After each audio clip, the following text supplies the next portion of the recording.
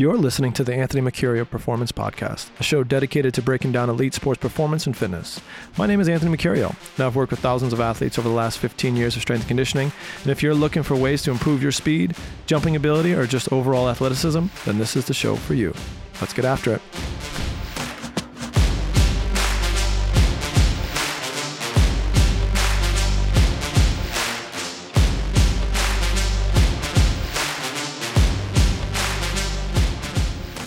And welcome back to another episode of the Anthony Mercurio Performance Podcast. We're up to episode number 42, and I think I slacked a little bit in a couple weeks there.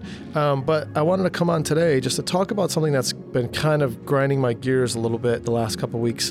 And it was about a young athlete who we've been working with for a little while, and they decided to go a different route or to a different strength and conditioning facility in our area who, in some ways, they charge half the price that I or we charge, and they have a little bit different model in terms of how they do it. It's a little bit more kind of open-ended with some free time to get in there, and athletes are given what they would call, at least from what I understand, is the organization calls these kind of like specialized or sports-specific programs for different athletes. So they might have one for field hockey, they might have one for tennis, for swimming, for track and field, for football, so on and so forth.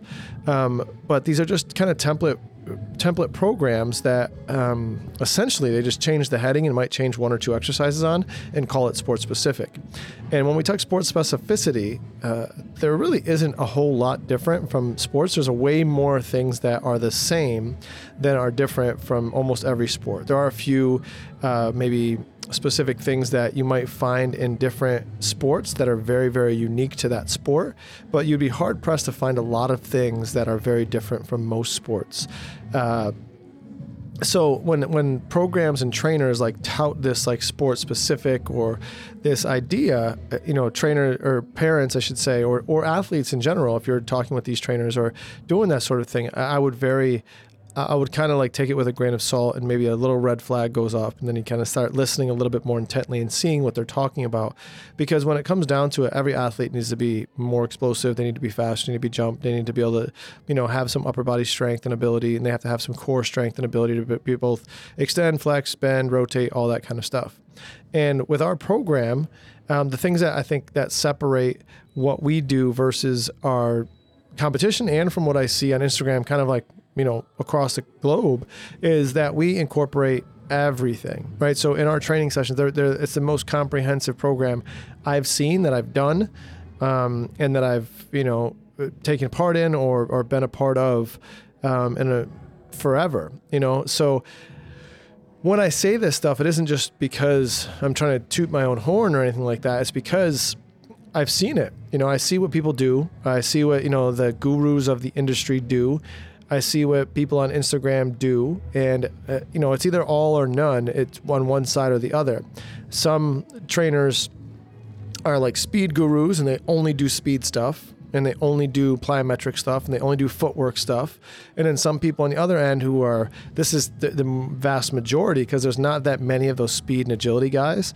And so when you find them, they're very good, and they really do a great job of what they do. But many times they're also like coming with athletes who are already super fast, and they just kind of like, get the little last bit of it. And then the other part of it is what's more of a traditional strength and conditioning coach, which you find is either this CrossFit coach who works with athletes who just teaches them CrossFit and learn how to lift weights, or like an old football guy, unlike myself. But when I was playing college football in the early 2000s, our program consisted of 3 exercises the majority of the time: back squat, power clean, bench press. So we got really, really good at those exercises, but I wouldn't say that I became a better athlete by doing any of that or getting really strong in any of those exercises. If anything, I'm not as strong in those exercises now as a 40-year-old, mainly because I don't train them as much, but I'm also a better athlete than I was as a 21-year-old. I can jump higher, I can run faster, I'm much more dynamic than I used to be in terms of change of direction and just overall athletic ability. I can jump and grab the rim, which I could do sometimes when I was playing college football. So, to say that, just lifting weights is going to make you a better athlete, I think that's and also like a fallacy in terms of some of these coaches who look at that, who maybe weren't great athletes, but they were great lifters, and they kind of just preaching, lifting weights. And there also was a time when many athletes were coming, college athletes were coming to college, or yes, I say high school athletes were going to college who had zero training background. And yeah, if you take a novice lifter, there's something called the novice effect. If you take a novice lifter and you start to lift them a little bit, they're going to make extreme gains right away. And some of that will carry over to improved athletic performance. But what we're finding now more and more and more is that athletes are coming with high training ages. They're playing sports and they're doing stuff from as early as 12 years old. Like we had the youngest kids in our athletic group this summer were 12, 13 years old.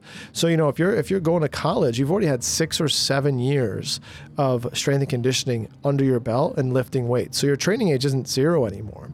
And so when you get to that point, it's not about lifting weights anymore, because when you get to a certain point of strength training, there is like a risk reward type thing. And there's, we start like getting stronger for no reason, right? There's no need for, people to be double deadlifting, double body weight back squatting or deadlifting or any of that kind of stuff. To strive for that is a detriment to the athlete's performance. So when you get to a certain point, there's a certain point where you're like, okay, you're strong enough. How can we continue to make you a better athlete? And that's where all the athletic movements come in. So we got to remember to keep the main thing. And the main thing is to get better at your sport, not to be better in the weight room, not to be better at power cleaning or power snatching, not to be better at back squatting or deadlifting. The main thing is the main thing. So get better at your sport, and you do that by doing sport or athletic things. You do that by, in making the training have more intense stimulus than practice or games. So how do I do that? I make things, do footwork drills that make athletes go at 100 miles an hour as fast as they can. Work on sprinting at full speed. Work on doing these things. Like yesterday, we did a drill where we had some commands and some different things to challenge them mentally while they're doing things physically. And you could see that when we would do the mental challenges, you could see the physicality slow down. So in a game, when you see physicality or you see things that are mentally stimulating where you have to change, you have to analyze a situation and you have to go, the athletes who do the best are the ones that don't slow down. So if I can make training as chaotic as possible, both mentally and physically, it's going to help enhance your ability on the field. So as we continue to work in this kind of strength and conditioning field, I think you're starting to see some great things come out of that. And I see, Brian McKinley at Power Plus, he does some great footwork drills and he does a lot of the chaos type stuff that I'm talking about. Austin Jochum does a lot of stuff where, they're playing games and they're doing a lot of more open-ended things to give athletes opportunities to practice skills that they might see in a game or practice, which they don't get that a lot if you're in the weight room. In the weight room, the bar is stagnant. The bar is static. It doesn't fight back. It doesn't move. In a game, things move. Things are dynamic in front of you. You have to use your eyes. You have to use your brain to analyze and solve movement problems. In the weight room, you don't have to solve very many problems. So it's important to incorporate those a lot more than I think the average strength and conditioning or the average athlete is doing, and even more so for the young athlete. So I also go and do some free, kind of speed and conditioning for the local high school. And, I coach football there as well. And we have 80, probably 80 to 100 guys in the JV and varsity football program, and only 12 to 14 of them probably attend these. And it's kind of sad because these athletes, some of them might lift weights a little bit, they might do some calisthenics, and they might do this or that. But at the end of the day, like if you are just lifting weights and you are just doing it, just like I said, having a high school athlete being unattended lifting weights is also a recipe for disaster. They're not probably doing the right things. They're not going to full depths. They're not doing the proper weight progressions and so on and so forth. But in addition, they're missing out on a big chunk of the performance aspect of it that they should be doing in order to actually make them better at their sport. There's only so much that traditional strength training will do without the actual sprinting, jumping, and all the other stuff with it. End rant. Sorry for talking so fast, but I'm just really passionate and really excited about this stuff, and it just kind of grinds my gears when I see things that aren't going the way I would hope. Till next time, peace. Hello, all my lovely listeners. I hope you enjoyed today's episode. A friendly reminder to subscribe, rate, and review this podcast. By giving me some love on your app of choice, you're helping me get the word out to as many people as humanly possible. What that means is that I can invest more time and energy into creating the best podcast for you that revolves around sports performance and human ability. Thanks again for your support, and we'll catch you next time.